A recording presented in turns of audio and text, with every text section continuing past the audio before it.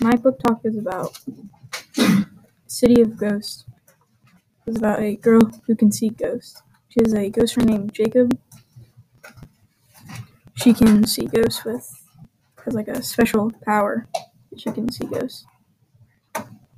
There's a lot of mystery in it.